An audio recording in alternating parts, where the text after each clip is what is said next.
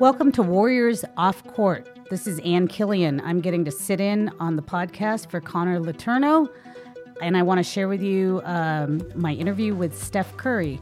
I'd been wanting to talk to Steph about his recent advocacy for gender equity, but our conversation turned into a little bit of a retrospective on where he is now as a 30-year-old in his 10th season. He's got a new baby, so his family is complete now with 3 kids. His wife is super dynamic, doing all sorts of interesting things. He's a guy who is very comfortable in his own skin and speaking out on issues. I've known him since the day he arrived with the Warriors. So it was fun to sit down at the practice facility and talk about a bunch of different issues, and I wanted to share that with you, and we'll get to it right after this.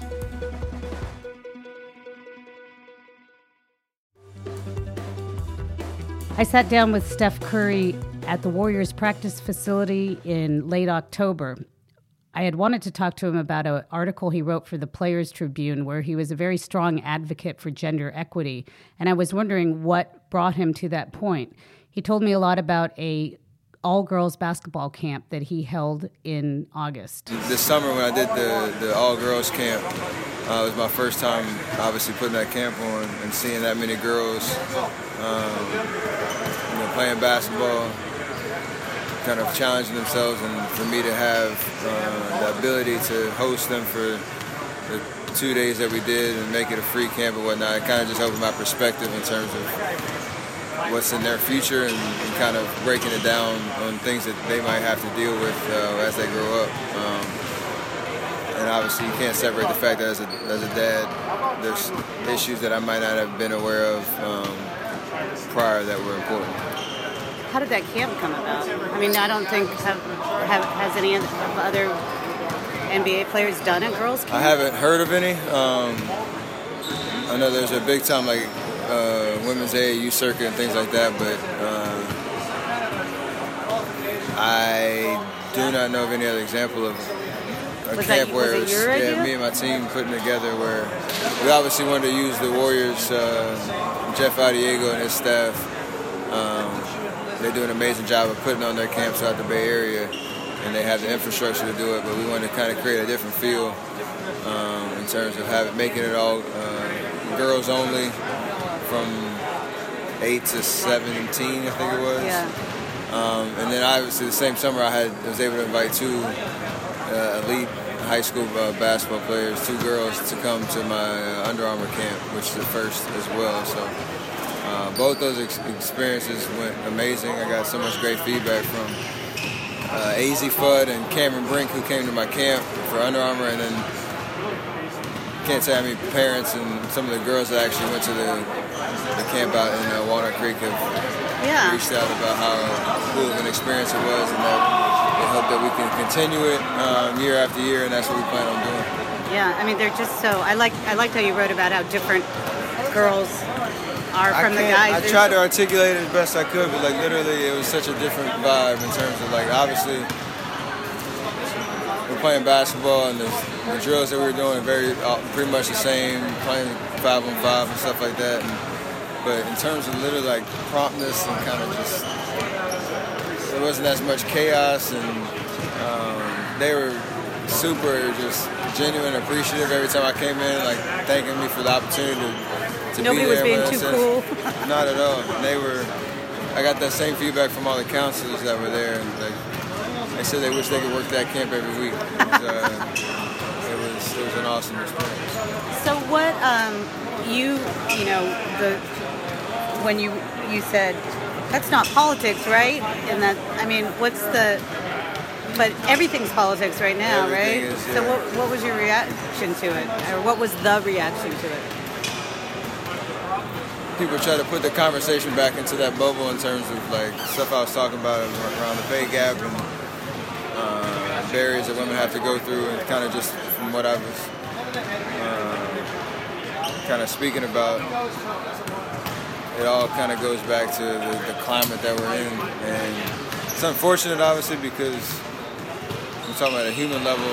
Everybody should have equal opportunity, white, black, brown, no matter, women, men, whatever the case is, and everybody has an opportunity to hopefully move the needle in terms of the communities that they're in, to kind of shed some of that, what you would call it like systematic oppression, if you will, in terms of like what they can do to kind of, impact people that are around them. And that's the part that I always talk about. There's a lot of talk going on, but how do you turn that into action? How do you promote actual change that's tangible, something that creates better situations? And I don't know exactly what the right answer is, but I know using the voice, using the opportunity to create awareness, all stretches of the country in terms of whether this is on your radar or not. Hopefully me saying something about it can kind of wake people up a little bit. Well, and obviously you took action. I mean, having a camp that, all these little girls love basketball the same way all the little boys do, right? So, I mean, are there other things? Is it just as simple as that? Like whatever your realm of expertise, take action in it? I think I talked about it when we brought some of the influential women in sports business or sports or on the field of competition or in the business of sports. They came and talked to the campers in a little Q&A session, and like that was the most impactful part of the camp, I think, in terms of like hearing raw examples of like what these women had to go through to kind of get to where they are, even some of the things they still have to deal with in their positions of power. Like that for me was impactful and touching, just knowing like one, how hard it was for them and how hard it continuously is, but for them to come back and speak to these high school age kids that are starting to think about what they want to do in life, if it's having a job as a professional athlete or in the business of sports, that they empowered them to think that they can do what they want to do. Right. Gave them some tips on how they can kind of be fluid in their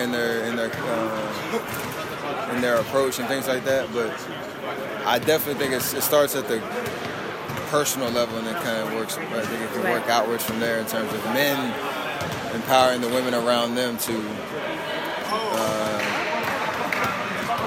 attain what they want to attain, I think. How do you think you'd be a different person on matters like this if you weren't married to Aisha, but you also had your mom? Yeah, I know. I've had a lot of powerful women around me, a lot of outspoken women who had a strong influence on me growing up, and with Riley and Ryan. But I don't know what the answer to that issue is. Right. What about having a little boy now? Do you think that's going to change your perspective, or has it already? Not really. I think knowing Riley, like basically how I've parented Riley and Ryan so far, like I'm the same way I approach that. I want to pass it on to Cannon, but I think for him and having a son now, it's more of a responsibility to live out as an example of how a man should carry himself, kind of, again, empower the women around him, appreciate the women around him, treat the women around him, whether they're in their family or not. That's my job, is not just say it, but to do it and live it out. And then there's a big importance on that, and being consistent with that, as he gets older, as he becomes more aware of what's going on. I think that's important. So I can try to talk about that with my girls, but being an example for my son in terms of what that means, hopefully can send him on the right way, on the right plan. It also might be, you might see how it might not be what you do, but how the world reacts to a boy as opposed to your girls, Well, it's already happening, for sure, in terms of you see these random stupid comments on social media and stuff around certain stereotypes around, like my son's automatically gonna play basketball, but my girl is never. That was never a conversation. Like, oh, I've been waiting on that boy for this or that reason. And it's like kind of compounds on itself. But that's partly for me to the way that I try to represent like what my girls are capable of. Obviously, what Aisha's capable of in life. Like, it doesn't matter. Boy, girl, whatever it is. If Ryan says she wants to be a professional basketball player, like, I'm gonna do everything in my power to make that happen for her. Yeah, of course. It doesn't mean just because he's who he is, that means he's kind of destined to be something that. Right. They're already putting him in that box. Rewriting his story for him, which is kind of funny just to see how that reaction happens. Yeah, when he's 3 months old. No, exactly. I know you said it's not politics, right? But I mean, I saw Steve speak last night at USF, and he was being asked about his outspokenness, and he just said, it's the times demand it. Do you feel that way? That it's important, or do you think you would be outspoken no matter what the times were? I've always been asked that question in terms of like athletes and influencers of old, like generations past, the guys who weren't the Jordan era, guys who say they might not have taken such a vocal stance on social issues and things like that for whatever reason. Part of my DNA is like, I don't think it didn't matter when I would have grown up or what era I would have been living in terms of like, there's been issues going on for centuries now, and we just have much more of a platform to let our voice kind of speak louder and reach further, and hopefully again move the needle in a positive way. And every opportunity that I have to do that, I'm going to do it. So. Yeah. Do you feel more now that you're 30, you've been in the league for 10 years? Do you feel more comfortable doing that? I mean, would you have thought in 2009 that you would be that kind of person, or? No, actually, I don't think so. I think I'm comfortable with knowing that I'm not going to please everybody with what I say or what like stance I'm in. I think that's the biggest thing. It's not so much you try to be educated, you try to be articulate, you try to be just well versed in what you're talking about. But in terms of like, I understand as soon as I say something or plant a flag on one side of the argument or not, that there's going to be some backlash and people are going to kind of come out the woodworks and try to poke and prod and whatnot. That's just part of the territory. And obviously, like you talked about Coach Kerr and other people that are in this league that have been very outspoken with their platforms. Like, that's encouraging to know. It doesn't really... You just got to stand for something, I think, as you go through, and you can speak for people that can't really speak for themselves, and that's partly why I feel like it's important. I went down to this thing last week for the 50th anniversary of Tommy Smith and John Carlos, and it's a really interesting panel. But there was some discussion about why NBA players feel more comfortable than maybe other athletes. Do you have any theories on that? I mean, we are the most visible in terms of like, there's 450 of us in this league, and it's kind of hard to go unnoticed, like if you're out in the public or whatnot. Right, you're recognizable. Yeah, more than any other athlete. So I feel like we understand the true power of our voice. We do have, and knowing we have support from the league that we play in terms of... Yeah, I think that's a lot of it, right? So it's always been more progressive. Yeah, and more collaborative in terms of like issues that are important to us. They listen, they try to support. It's not as much of a contentious relationship in that sense. We all have evolved. The league that I played in 2009 to when Coach Kerr played, it's obviously evolved and become more, for lack of a better term, more woke. Yeah. But we all have each other's backs, so I think that's the biggest thing. You saw what Bron did for me. You saw when Trump went at him after he announced the school, how many NBA players spoke up. They supported LeBron, how we all, from the I Can't Breathe camp situation. Right. How many guys wore the T-shirts to what Melo, CP, D-Wade, and Bron did at the ESPYs. Like, I can go on and on and on. Right. We all encourage each other to, and those conversations go on when people don't really know. Like, we all try to, whether it's a financial support, whether it's, sending attention from a social media post or whatever, like supporting each other, that goes a long way. And those conversations happen on the daily. Yeah.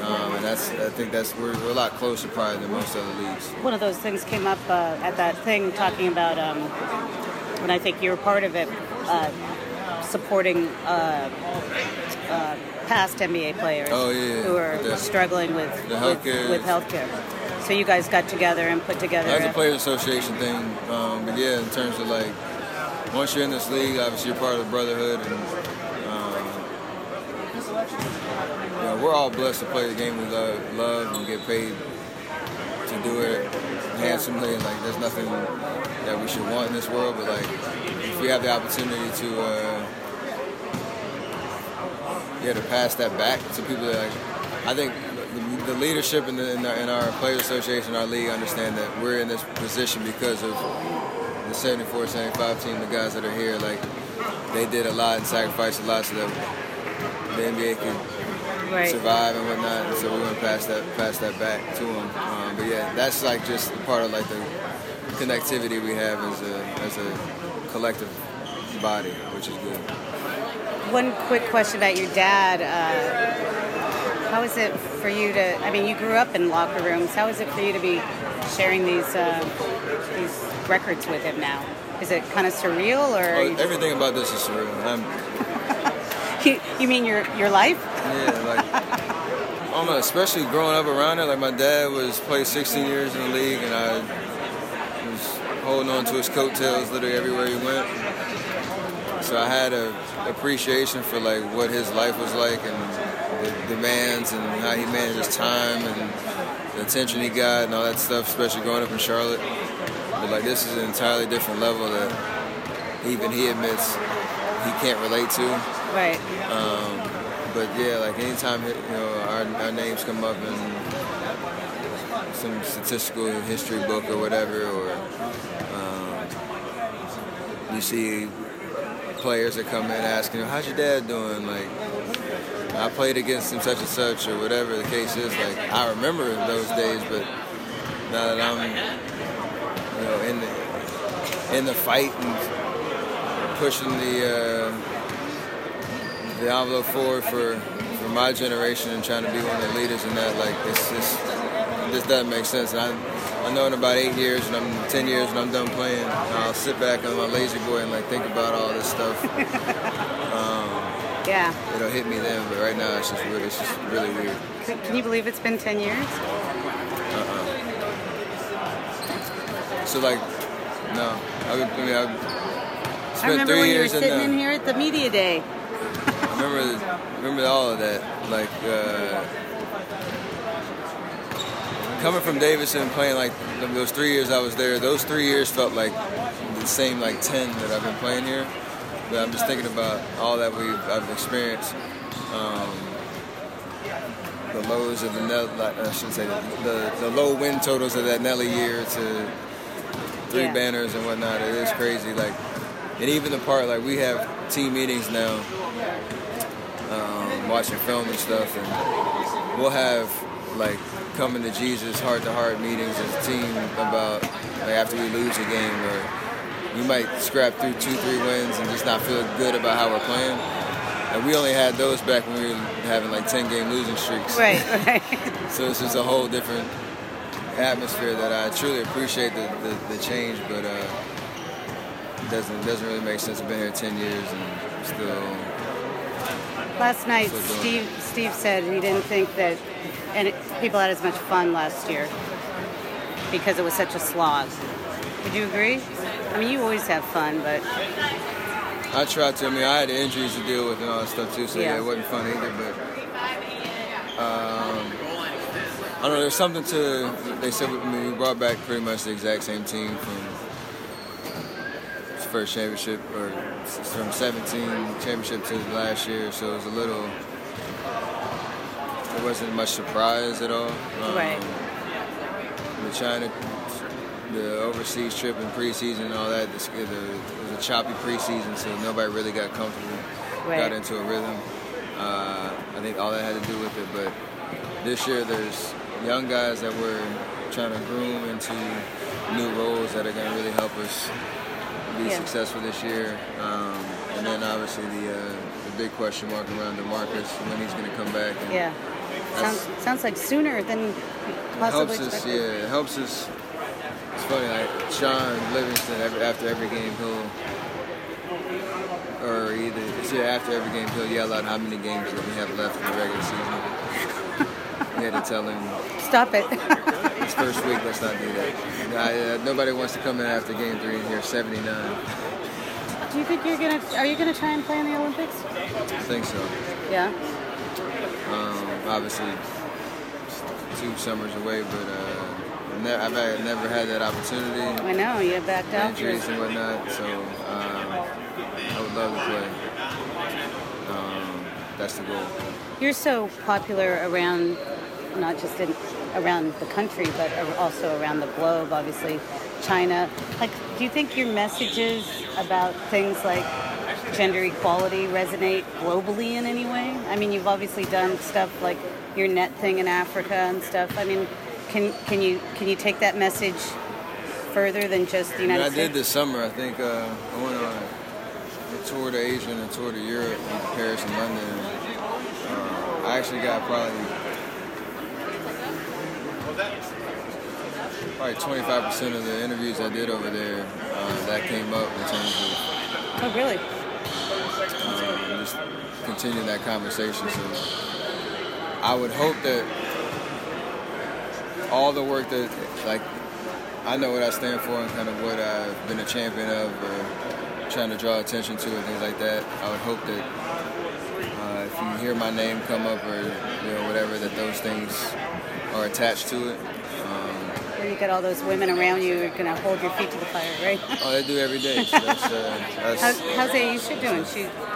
She had to do a surgery? Yeah, she had a little thyroid situation, but she's doing well. She's busier than I am, actually.